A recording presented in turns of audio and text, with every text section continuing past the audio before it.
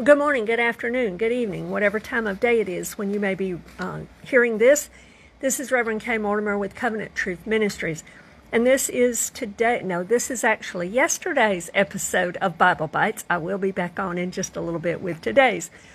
The reading that I did for yesterday, I just didn't get to tape it, but the reading was Hebrews chapters 7 through 10. And so we're going to look at those chapters today in episode 353, which was actually yesterday's date.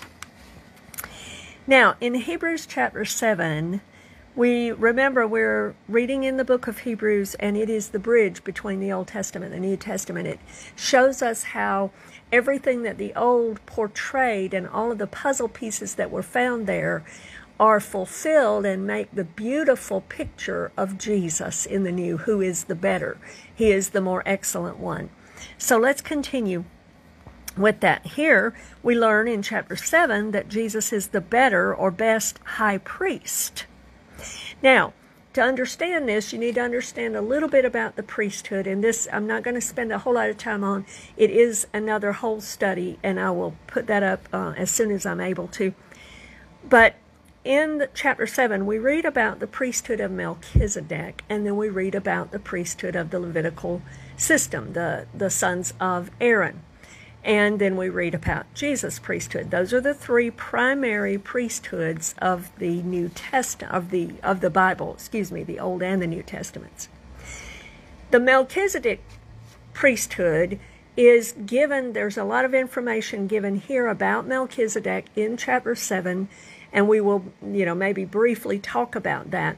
His was found first in Genesis chapter 14. And so you can look that up and you can understand that this is the one that's spoken of here. He was a king priest. He was both a king and a priest. And we'll talk about in a moment who he may have been.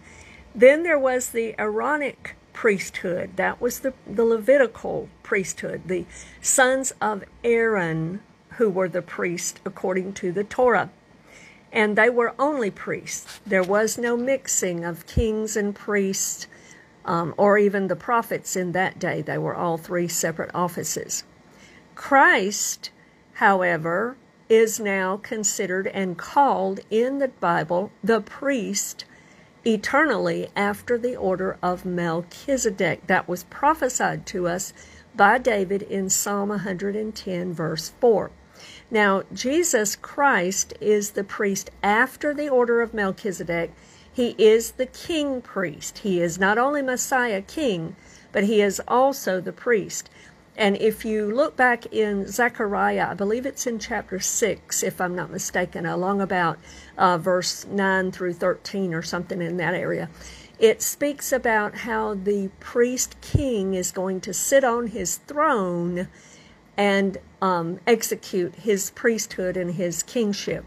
So it already prophesies, there's two places where it's prophesied of Jesus that he will be the king, as well as in the type of Melchizedek.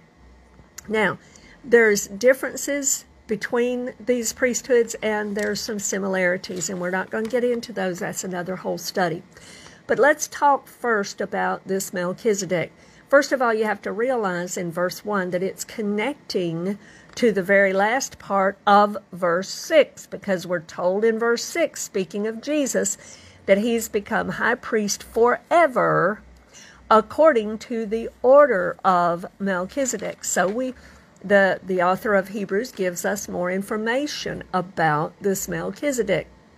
Now, you'll notice throughout this that he's not listed at having a beginning or an end or any of that. Now, there's differences of opinion about who this person that appeared to Abraham in Genesis chapter 14 was. But I am of the opinion, as many others are, that this was, in fact, a pre-incarnate appearance of Jesus.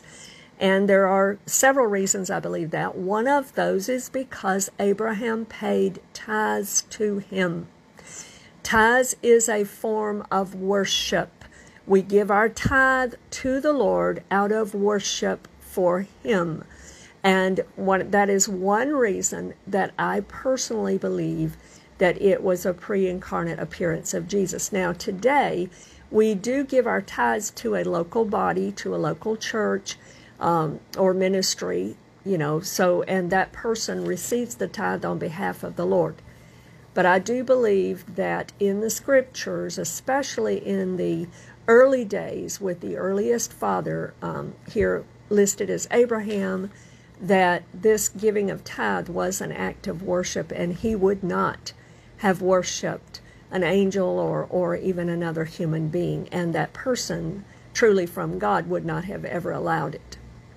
Now, in verse 7, we see that Abraham worshipped the greater and was blessed by the better. Here again, we're back to the better, the greater, etc. God receives our tithe as an act of worship. And notice in verse 8, it spoke about how even the Levites were paying tithe to the Lord at that time, because the Bible says they were still in the loins of Abraham, in the sense that they would come and issue forth from Abraham's descendants later on. That's what that's talking about. Now, verse 11, establishes the need for the priest and the order that was necessary. The order that was necessary will not be the order of Aaron, but rather the order of Melchizedek. So let's understand that a little bit better. The order just means the fixed succession or arrangement in the Greek. It's speaking of the rank or position or character, quality, the assignment of the one that it's based upon.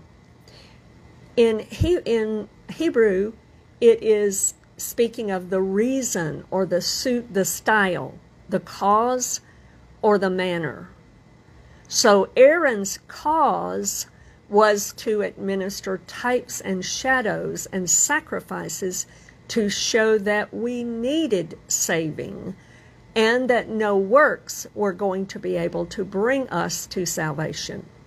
Melchizedek's cause, however, was to come from the blessed God, offering covenant through the offering of the bread and the wine and the blessings that he gave to Abraham in that time, with no dependence whatsoever on Abraham's works.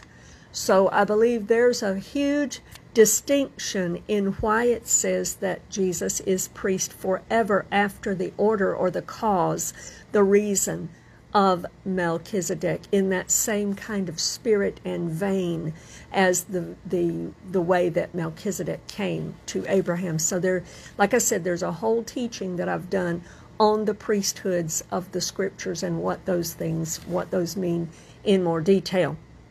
Now, in verse 12 here, I want to read this to you because obviously up until the time of Jesus Christ, there was one primary priesthood in operation, and that was the Levitical priesthood, the sons of Aaron and that priesthood. Now, by the time of Jesus Christ, under Roman rule, the Romans had corrupted that priesthood, and so they had neglected and thrown out God's assigned priests, who were the sons of Aaron, and they had appointed their own priest. When you read about Caiaphas, for instance, and Annas and all of those were appointments by Rome. They were not true descendants of Levi. Zacharias was. We read about Zacharias in chapter 1, and he was a priest serving in the temple in that duty when the angel Gabriel came to him, and then we have the birth of John. Now, the Bible is very clear to tell us that both Zacharias and Elizabeth, in that sense, were sons and daughters of Levi. So John is a legitimate descendant of Aaron, therefore a representative of the Aaronic priesthood. He began his ministry about 6 months before Jesus did, which was at about 30 years old, just like Jesus. Then we have an event happen where Jesus comes directly to John. Now I want to read you verse 12, and then I want to explain about that event. Verse 12, the author of Hebrews writes this and says this, for the priesthood being changed. Of necessity, there is also a change of the law. The author is writing here and saying the priesthood has been changed. He's writing it in the past tense because there was an event when this exchange happened. And that word change means to transpose one thing in place of another or to exchange it. There was a legitimate, true priesthood exchange between a son and a descendant, a representative of the Levitical priesthood, and it changed hands. The priesthood changed then from the Levitical priesthood to the priesthood of Jesus, who is priest forever after the order of Melchizedek, and it happened at Jesus' baptism.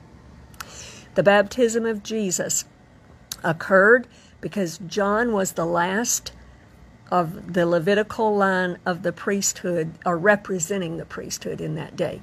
Now, are there still Levitical priests even alive today? Of course, there are sons of Levi that are still alive today, and they are preparing to offer sacrifices in the upcoming temple that's going to be established. That's not what we're talking about. What we're talking about is the actual transfer of God's viewpoint of the priesthood when one stopped in the sense of it being fulfilled in Jesus, and now Jesus' priesthood officially begins. And I believe that did happen at his baptism. There are several things that the baptism of Jesus accomplished. This is one of them. It was a transfer of priesthood from in terms of the functionality and in terms of the living necessity of it, from the priesthood of Levi at that time to the priesthood of Jesus after the order of Melchizedek. And like I said, there's another different teaching of that. Now, the author of Hebrews goes on and tells us in the next several verses, verses 13 through 17, about the establishment of Jesus' priesthood, but he also deals with this fact that particularly for his Jewish audience, they need to understand, because according to the Old Testament, the priesthood was for the tribe of Levi, the sons of Aaron, who was a son of Levi, and it was only for them. So he goes in and he says Moses never wrote anything about another tribe coming up and another priesthood established. And so then he has to establish the legitimacy of Jesus Christ's priesthood because Jesus was from the tribe of Judah. So he does that here. Now there was one person from the tribe of Judah in the Old Testament that formed the closest representation of Jesus who was to come, and that was David. King David of the tribe of Judah did have some occurrences that functioned almost like a priest. He was king and he was a prophet. We know that to be true because of many of his writings in the Psalms. For instance, Psalm 22, Psalm 2, Psalm 45, Psalm 110, etc., Psalm 69, etc. Many of those are prophetic. So David functioned as king, of course, as prophet, and there were several times, several occurrences that he almost appeared to function as a priest, particularly in regard to the tabernacle of David. And I have another study on the tabernacle of David and what that's all about. So he was the closest one that represented the three offices combined into one person. He didn't fully represent that, and he wasn't fully known that way, but he did come close to representing that. Jesus comes, and he is king, And he is prophet. How many times did Jesus prophesy? What about Matthew 24 and 25, for instance? Jesus was a prophet. He prophesied about his own death. He prophesied about his own resurrection. He prophesied it would be on the third day. Jesus was a prophet as well as a king. He is our king. He also is our priest. So there's been a change in the priesthood, and Hebrews is telling us about that. Now, he goes on in verse 18 and through 22 of chapter 7, talking about the better hope and the better covenants that we have. And it's because of no one else but Jesus. He talks about how Jesus now continues. He talks about how the priests they died off. They'd live for, 50, 60, 80 years, whatever, but they would die off. And Jesus, however, lives forever, and so his is an eternal priesthood, making it, of course, a better priesthood as well. Now I want to read to you verse 25. Therefore he, because he has a continual eternal priesthood, because he lives forever, says, therefore he is also able to save to the uttermost those who come to God through him, since he always lives to make intercession for them. So Jesus now is involved in a full-time ministry as priest. One of the priest's duty was to intercede on behalf of the people. That's what a lot of the sacrificial system was all about. He was doing that on the people's behalf. He was pleading with God for the people. He would go in every day and there was an incense burning prayer service.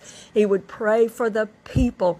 Jesus' full-time ministry now, according to the author of Hebrews, is that he is making intercession for the people. And he is still able to this day to save to the uttermost completely. Praise be to God. Every day Jesus is praying for us. Praise be to God. Notice that it ends talking about the better sacrifice, that he was such a high priest, separate from sinners, become now higher than the heavens. He doesn't need every day to go in and offer sacrifices. He offered one better sacrifice, one time for all. Praise be to God. In chapter 8, he kind of summarizes it. Now, this is the main point of the things we are saying. We have such a high priest who is seated at the right hand of the throne of the majesty in the heavens, a minister of the sanctuary and of the true tabernacle, which the Lord erected and not man. So he's comparing the tabernacle on earth with the tabernacle in heaven, and it's the better one. And he talks about how Jesus made the sacrifice and now is seated at the right hand of God. Seated because the work's been done. It's complete and now ready. Hallelujah. Jesus also needed something to offer as a priest. We read about that in verse 3 through 5. Moses and the Levitical priesthood were the types and shadows of the heavenly tabernacle. But Jesus, he offered his own self, his own blood as the sacrifice. Verse 6 tells us we have a better covenant and better promises. Hallelujah. He goes on into verse 7 and so forth, and he speaks about this better covenant, that this is necessary. It was necessary, this new covenant. It was prophesied by Jeremiah in Jeremiah chapter 31. I believe it's verse 31 through 34 or 35. Notice this in this new covenant, that the Lord, when he makes this covenant with each one of us, when we enter that covenant relationship with him, he writes his law inside of us. In other words, he births a desire inside of us and writes his law right on our hearts, so that now it's not some external club that's hitting us over the head because, we messed up or whatever, or that we're in fear of it hitting us over the head, but it's something coming from inside of us, out of our heart. We want to obey him. We want to please him. We want to know him. And so out of that desire, There is a birthing of our obedience to His word, to the things that please Him. And then He says, and He becomes our God and we His people. When you see that I will be your God and you will be my people in Scripture, it's talking about covenant relationship. It's talking about being a family, being in relationship one with another. This is a personal relationship. I love how he speaks here about how it's personal, that all will know Him from the least to the greatest, everyone and anyone, no one excluded, the least to the greatest. Praise God. Chapter 9, the first several verses, he speaks about the first covenant and the tabernacle of Moses. He goes into quite a bit of detail about that. He speaks about how in that tabernacle, verse 7, he says, but into the second part, meaning the holiest of holies, the high priest went alone once a year and not without blood. But notice as he goes on down, he speaks about verse 11, how Jesus came. Verse 10, he says, Messiah's coming. He says in verse 10, let me read verse 10 to you. He says, these people, the Old Testament was concerned only with food and drinks, various washings, fleshly ordinances imposed until the time of Reformation. Their purpose was legitimate. It was a good purpose, but it was a purpose until Messiah comes and straightens it all out thoroughly, because He restores it back to the way it should be. So we have now entered Jesus. Here He comes. But Christ came as high priest of the good things to come, with the greater and more perfect tabernacle, not made with hands, that is not of this creation. And He didn't come with blood of animals. He came with His own blood, and He entered the holiest of holies. And He only had to do it one time forever, for all. He doesn't have to come back and die every year. He didn't have to come back anymore. That one sacrifice was plenty enough. It was sufficient to cover all of the sins of all of the people of all of the world, of all time in the world, from the least to the greatest. Praise be to God. And so in doing that, He has a better sacrifice and has ushered in the new covenant for us. Praise God. This new covenant required the greater blood sacrifice. And it was once for all. It had a greater duration. It had a greater redemptive end result. Because if you'll remember, when the priest would come in once a year, they had to come back every year. It only, in a sense, lasted, we can say, in quotes, once a year, or for a year. But Jesus has bought eternal redemption. He's the greater source of our cleansing. The blood of the animals and the ashes of the heifer is contrasted with His own blood, which is accepted by God, offered by the Holy Spirit, and enables us and sanctifies us to serve the living God, not being stuck in dead works, but rather to serve the living God with a clear conscience. Praise God, we have a better inheritance.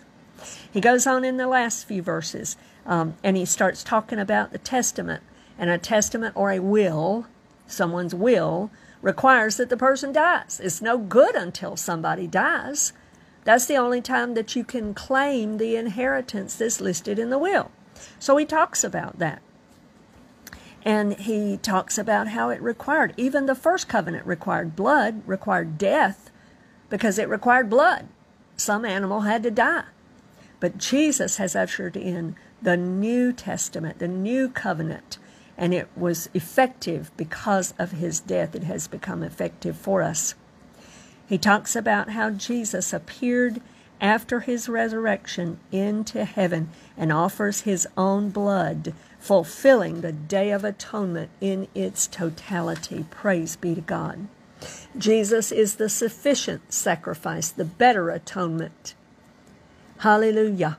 He only had to die once. and he died in our stead. Praise be to God. And so now it says in verse 27, as it is appointed for men to die once, but after this the judgment, so Christ was offered once to bear the sins of many. In other words, he died in our place to destroy death on our behalf. He's not talking about physical death here. That's the dying once.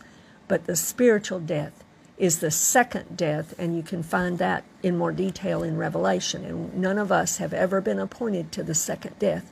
It's not God's will. It's God's will that we come into covenant relationship with him and live forever. Chapter 10, he speaks about remember the puzzle pieces that I talked about, how the Old Testament had the pieces in it, but the Old Testament didn't have the picture on the box, so they didn't know how to connect them. But hallelujah, let's look at verse 2 through 4. For then would they not have ceased to be offered, for the worshippers, once purified, would have had no more consciences of sin. But in those sacrifices there is a reminder of sin every year. For it is not possible that the blood of bulls and goats could take away sin. It was insufficient. They needed the complete picture. They needed the puzzle to be put together, and they didn't have that. But that's what this is giving us, is how it all connects and how it all comes together. In verse 5 through 14, the author quotes several scriptures here, but he talks primarily in this section about how God knew that the animal sacrifices were not sufficient to cover that. And so he came. He came himself. He became that sacrifice, just like Abraham prophesied in Genesis 22. When he was offering Isaac, and he told Isaac, he said, God will provide himself a lamb for the burnt offering. And God did that. It was his will for himself to be the all-sufficient sacrifice. It was the only one that could have been the sacrifice. And so Jesus made these declarations. He says, I came. There was a body prepared for me. There was a body of flesh, human flesh, prepared for me, and I said, yes, I will go. I came to do his will. And Isaiah 53:10 tells us it was the will of the Father to bruise his Son. Not because God was mean or masochistic or any of that. It was because it was the only way that we could be redeemed. And God loved you and me that much. Praise be to God for his great love. The old, he goes on down, is not necessary anymore because the new completely wipes away sin and has fulfilled and brought to the full the old. He's not saying it's no good. He's saying that the new, the better has now come, and so the old is now obsolete. There's no more of a veil dividing us away from the presence of God. That veil was the body of Jesus. It represented the body of Jesus, and it's called so here, that he, in verse 20, it talks about how Jesus, the blood of Jesus, made us a new and living way, which he consecrated for us through the veil, that is, his flesh. Hallelujah. And so there's no more division. We are now free to have open access to come to Jesus through the way made for us, through the blood of Jesus Christ. So he goes next into our response. What should our response be? He says, draw near. Come. Come to him. Draw near to him. He talks about how God is faithful. He is a promise keeper. He says, hold fast to that. Consider and stir up each other brothers and sisters in the Lord. Stir us up. Get us working like a brooding hen would do when she's kind of brooding over her chicks to kind of push them out of the nest. Wake up and let's get moving to love and good works. He talks about not forgetting to assemble together, and he talks about exhorting each other, increasingly so, as the day that we're all longing for, the day of Jesus Christ's return, comes quickly. Then he deals in this last part of chapter 10 with the issue of willful sin in the body. And he says, wait a minute, it can't be There's no sacrifice, period, anywhere in the Scripture for a willful sin, as long as it's a willful, unrepentant sin. You won't get forgiveness for that. Now, when you repent of it, when you recognize it and you submit to God and say, God, forgive me, you humble yourself, you ask Him to forgive you, confessing your sin, yes, there is forgiveness immediately granted then. But this is talking about somebody who knows that they're shaking their fist in God's face and they're going to continue to do it anyway. That person that rebels against the Spirit of God, that says the Spirit of God is trying to convict them and tell them, you don't need to participate in that. You've got to leave that, or whatever, that's sin for you. And that person will not repent. That's what he's talking about here. And so in verse 29, he says this, of how much worse punishment do you suppose will he be thought worthy who has trampled the Son of God underfoot, counted the blood of the covenant by which he was sanctified a common thing, and insulted the Spirit of grace? So what he's pointing out here is that we need to recognize that God is a consuming fire. He goes on, it's a fearful thing to fall into the hands of the living God.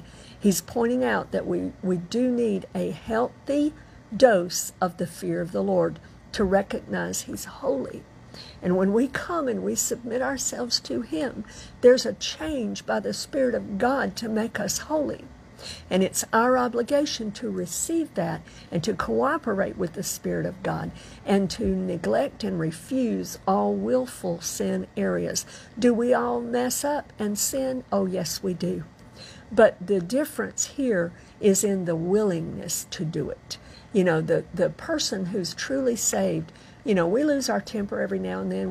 We may say something we shouldn't say, or whatever the sin is. We fall into temptation occasionally. But when the Spirit of God comes to convict our heart, we say, God, forgive me. Yes, I did that. I fell. Please forgive me and wash me clean again. And God does that. We'll read that coming up in 1 John. So that's a different situation than somebody who hardens and says, nope, I really like this and I'm going to keep doing it. Even if the Spirit of God is telling me not to, I'm going to resist that. I don't want to have that anything to do with that anymore. That's the person that's described here and that we are warned about in terms of any punishment. Now I want to read verse 39. He talks about that person, but he says this in verse 39, and this leads us into today's actual study. But we, verse 39, but we are not of those who draw back to perdition, but of those who believe to the saving of the soul. Amen, and may it be so for every single one of God's children. I hope this has been a blessing to you today. And Lord willing, you join us again for future episodes of Bible Bites. God bless you today in Jesus' name.